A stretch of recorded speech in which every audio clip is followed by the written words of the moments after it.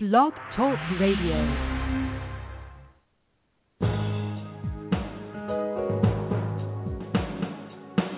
Welcome to the Neil Garfield Show, a presentation sponsored by www.livinglies.wordpress.com, GTC Honored, and The Garfield Firm, serving all 50 states with news and analysis of the latest bank scams against borrowers, homeowners, consumers, and investors, and providing legal representation throughout Florida.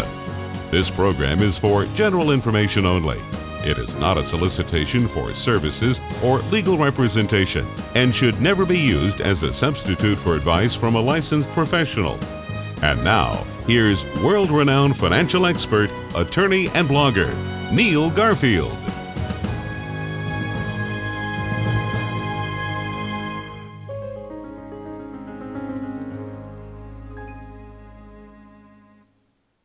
Hello again, everyone. It's Charles Marshall here on the West Coast Foreclosure Show. Welcome.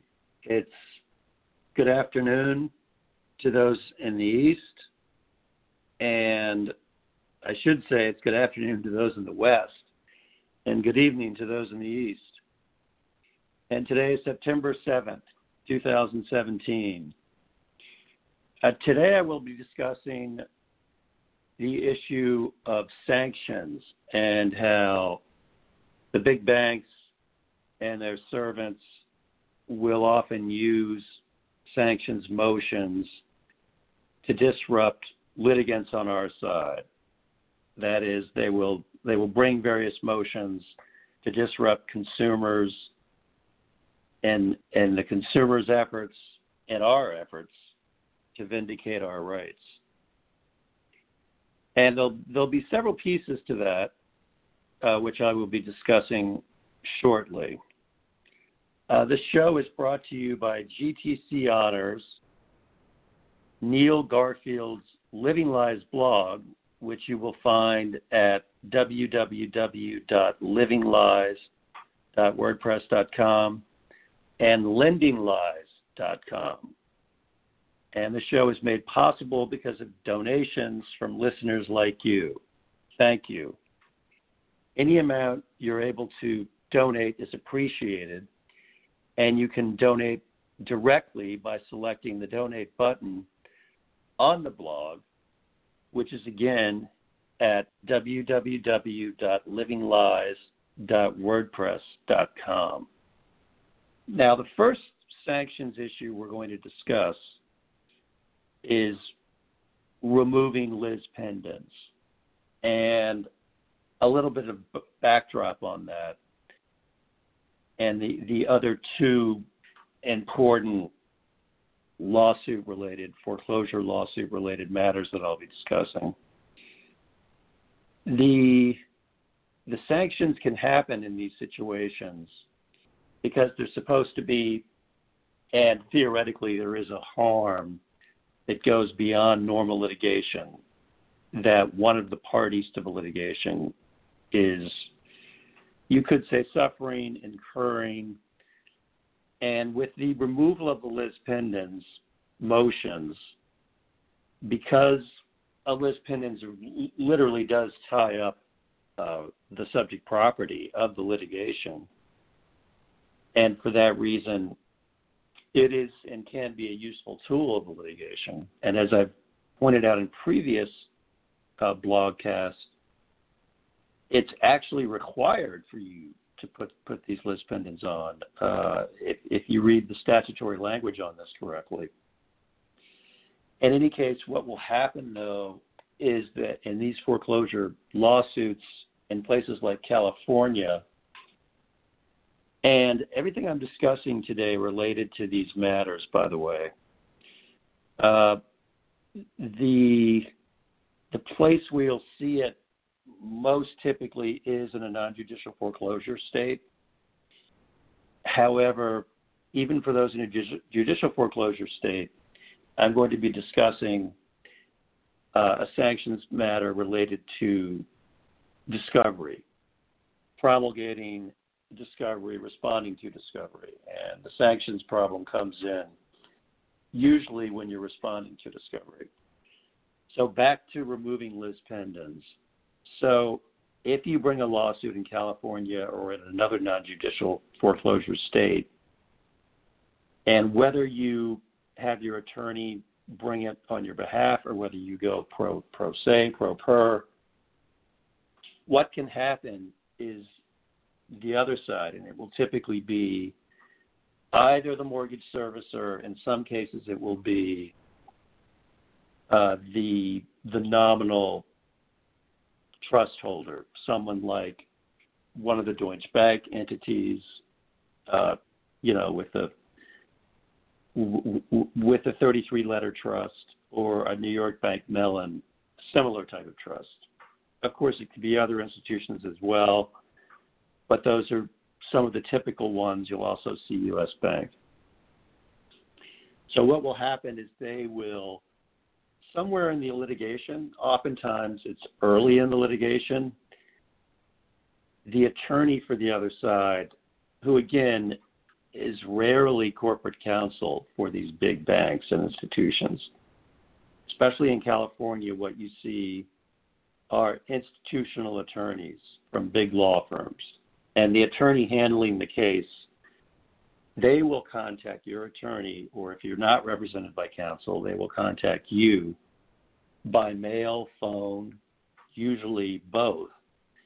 And they'll demand that the lis pendens be removed.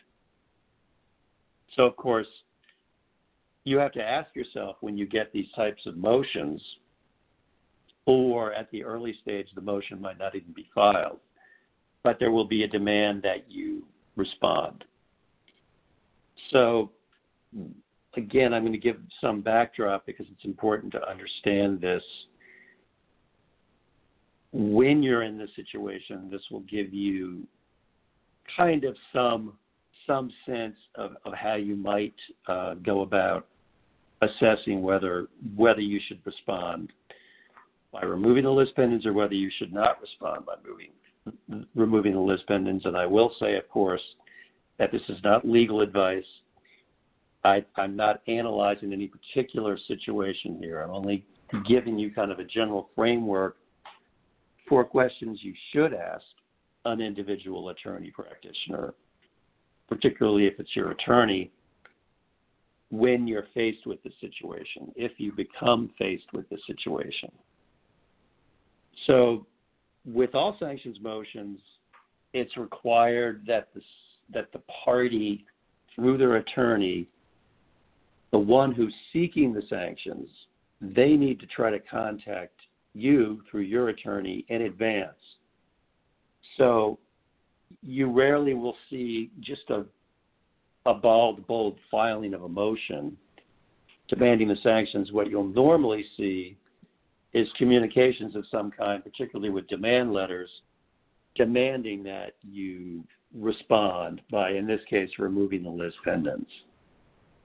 Now, in these foreclosure cases, the ones that are filed from our side, the plaintiff's side, where the consumer is the plaintiff,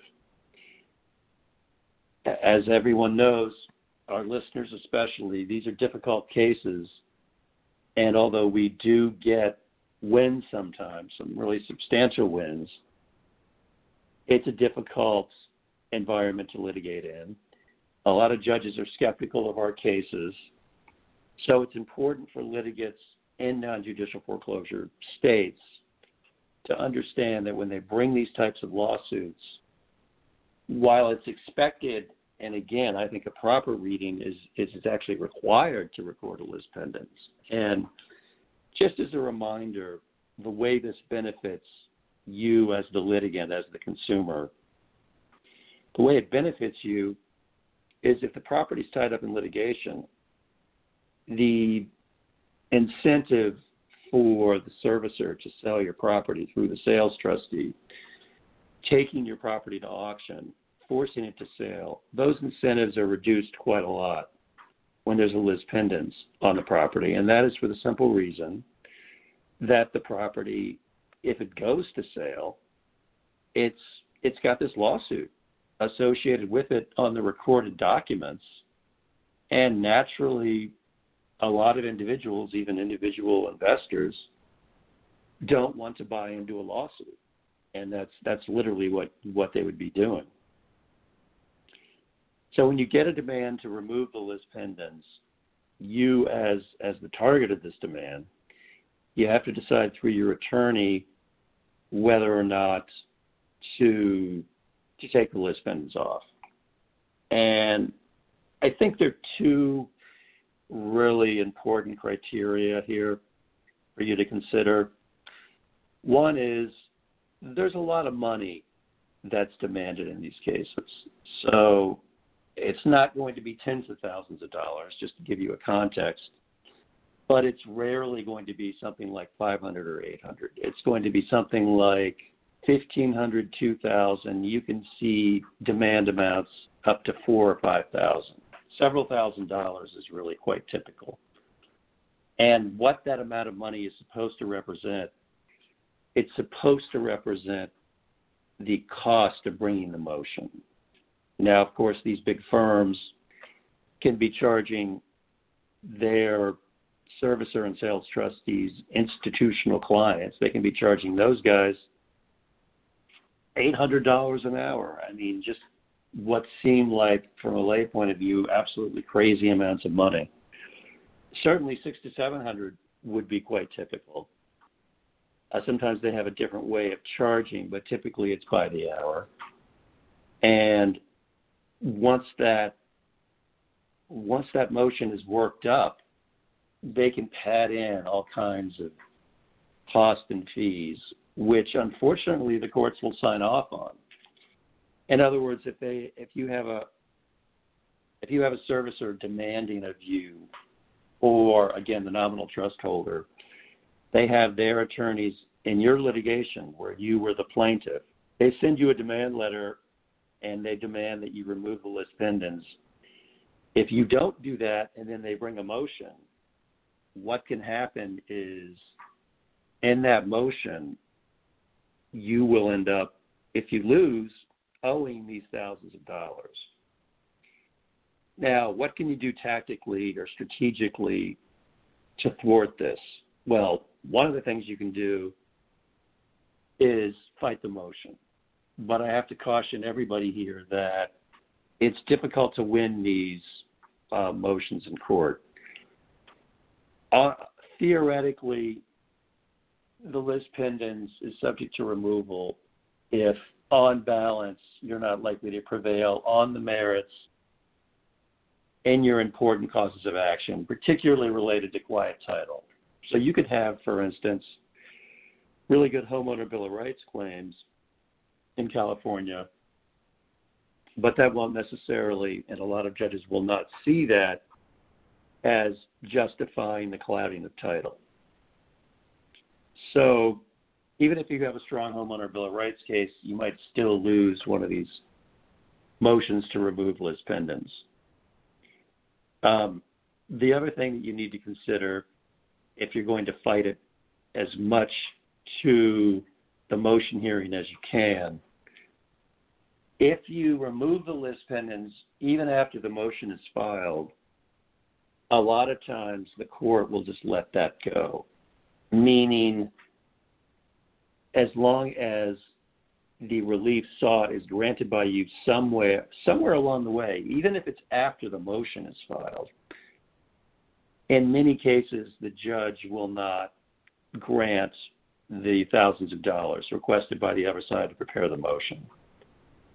So in that case also, let's say that there's a hearing date, and again, these rules in non-judicial foreclosure cases are going to be very similar, and all the different states, motion, pleading, paperwork, it's all pretty similar. In California, you would schedule a hearing typically anywhere from 4.5, 5 weeks out, more commonly 2 to 3 months out. Your response date in California in state court, 9 court days before the hearing. What that means in the real world is, let's say you have a motion that's scheduled now by somebody in California related to this lis pendens issue.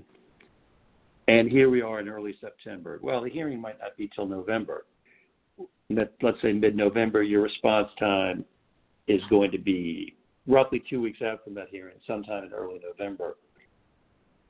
What that means is you could potentially fight this, and again, this is not legal advice. I'm giving you kind of a framework that you would use to consult with individual attorneys.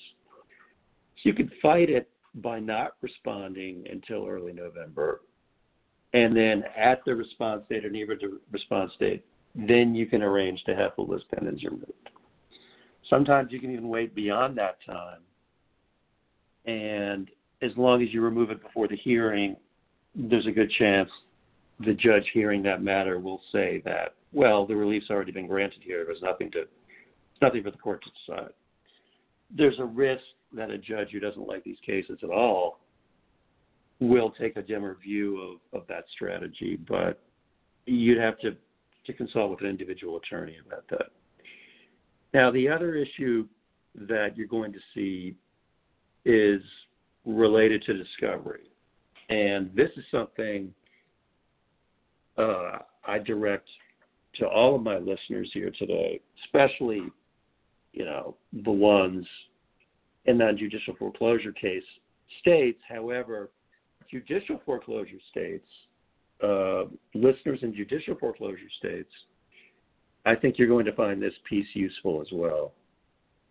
What the discovery sanctions motion looks like is this, and you could absolutely get one of these in a judicial foreclosure state too, where you're a defendant in these cases.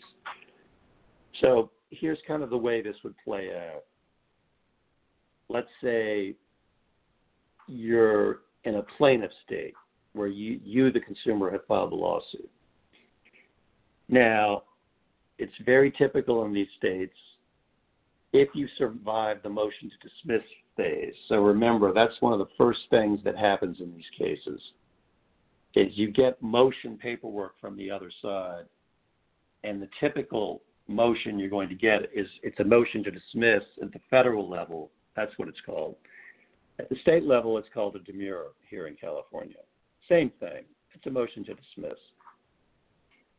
Now, if you prevail on that motion, which means literally that your case will go to trial unless it can be killed in some other way, and that would involve something like a motion for summary judgment, a motion for judgment on the pleadings, unless and until a motion is filed from the other side like that, and that's a very time-consuming motion to bring, so they're not brought that often. The case goes to trial without that type of motion killing your case. So your case, let's say it is moving to trial. So you've got this discovery you have to respond to. Now, and I've mentioned this before on this show, and I think longtime listeners will have appreciated that this is a really, it's an important topic, and it's an important area to get real attorney legal representation of some kind. And the reason for that is discovery is a very complex legal procedure with lots of rules and many rules within rules. And for you to come out of that successfully, there's a lot that you need to do procedurally. And one of the things that can happen in a discovery situation is that the other side can bring a sanctions motion. Well, when would they be able to do that?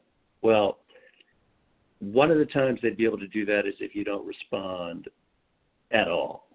And of course, that's usually not going to happen, but it could happen, particularly if you don't have an attorney. And if you're in a situation where you haven't responded at all, or you've responded late, and then your attorney or yourself, you get a communication from the other side demanding that you provide certain documents or certain responses that go beyond what you've already provided, whether you provided it late or not, you get what's called another meet and confer letter.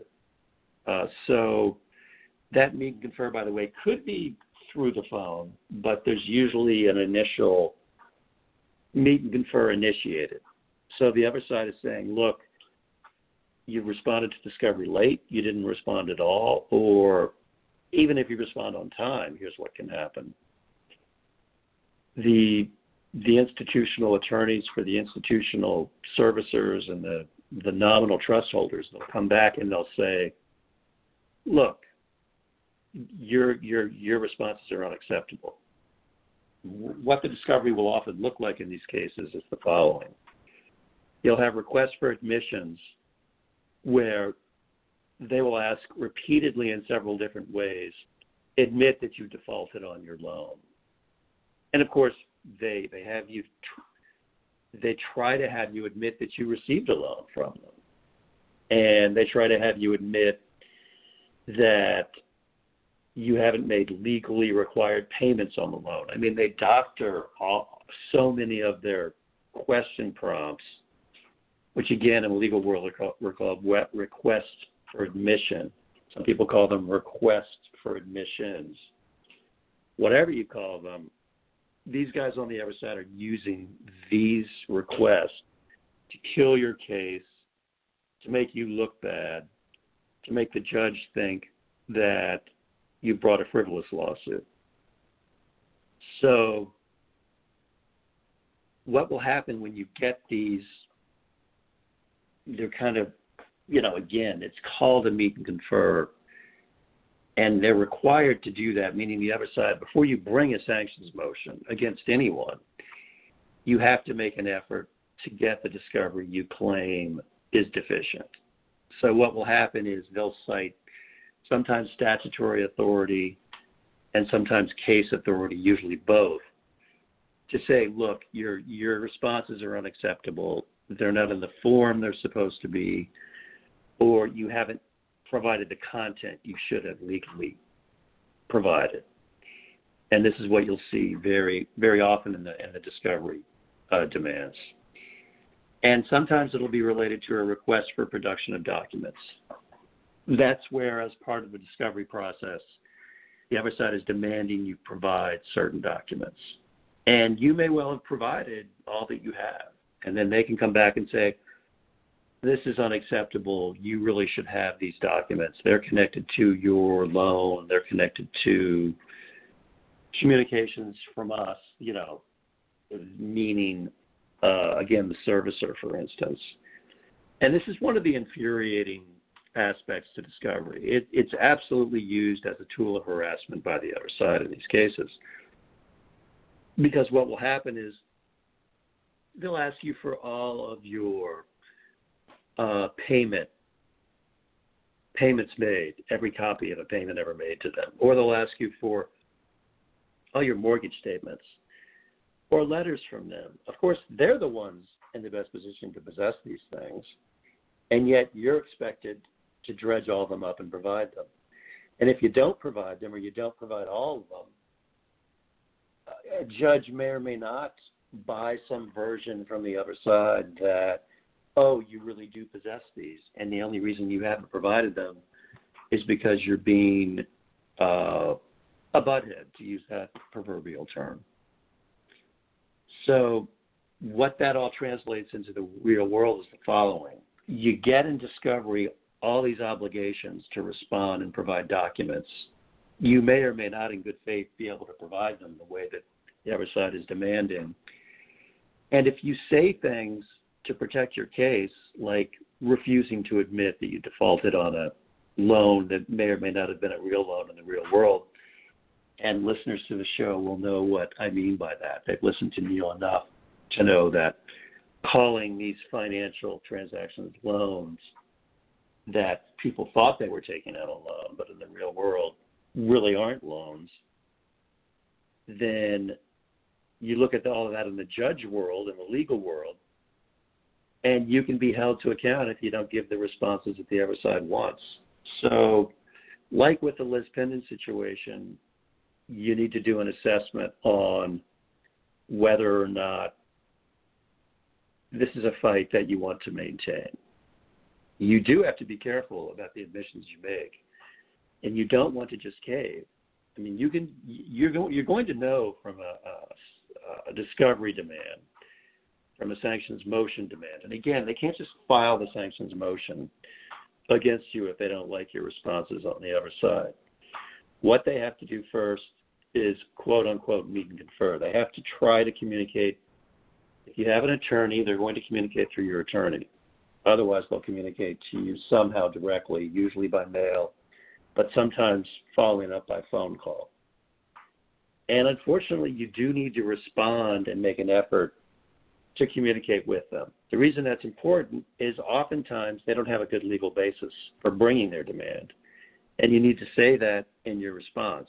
And again, this is an area where you will likely need an attorney, whether it's to consult when you're in pro per or pro se, or whether there's an attorney of record for your case.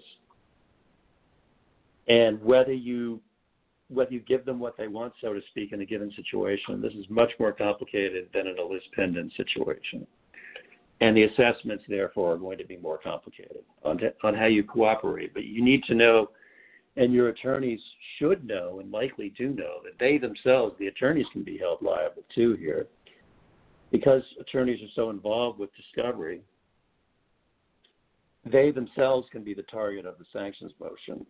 And the sanctions motion can demand that they provide money as well. And if you lose, again, you're looking at thousands of dollars, sort of similar to the lis pendens situation.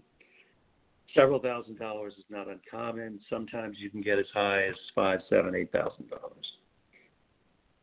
$8,000. Maintaining a frivolous lawsuit. That's the third prong of these sanctions motions that you particularly see in non-judicial foreclosure states. So now we're shifting back to that terrain again. In a judicial foreclosure state, you won't see this because even though some of the lawsuits should be considered frivolous, frankly, against our consumers, in reality, but the courts don't see it that way.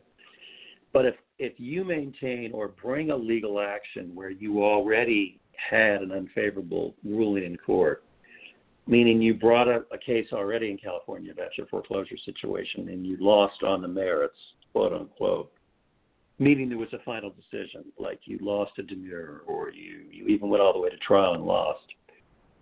In that case, if you file again with, even if the players are somewhat different, the causes of action are somewhat different, there's a good chance you're going to get a sanctions motion on the other side. And these are difficult situations to deal with, too, because it'll be directed against your attorney if you have an attorney and you. And if you lose, again, you're looking at thousands of dollars. So I would say with this type of situation, if you again, you're gonna get a demand letter originally, and then you need to consult with an attorney if you're pro per or pro se, or you need to have your attorney really look at that. You're going to have a few weeks in state court in California. It's typically 21 days for you to consider whether to pull the new lawsuit or not. But you are going to have to really look analytically at res judicata law. We've discussed that on this show before. The quick version of what that means is if you have sued over a certain transaction, like a mortgage refinancing or a mortgage origination, even if the players in the new lawsuit are different, and even if a lot of your causes of action are different, it's considered that you've had one bite of the apple if you lost a previous case at somewhere, in some legal forum you lost the case. So keep that in mind when you bring new lawsuits. Keep it in mind as consumers that this is one of the reasons it's difficult to find attorneys to bring lawsuits when you've litigated before. Is because when you lose at any stage, you can end up getting one of these sanctions motions when you bring the new lawsuit. And for next week, as we look ahead to next week, the Neil Garfield show itself will be back. And we'll be, as always, letting our listeners know in advance what we will be discussing on that show. And, of course, I will be back in 2 weeks with another West Coast Foreclosure Show.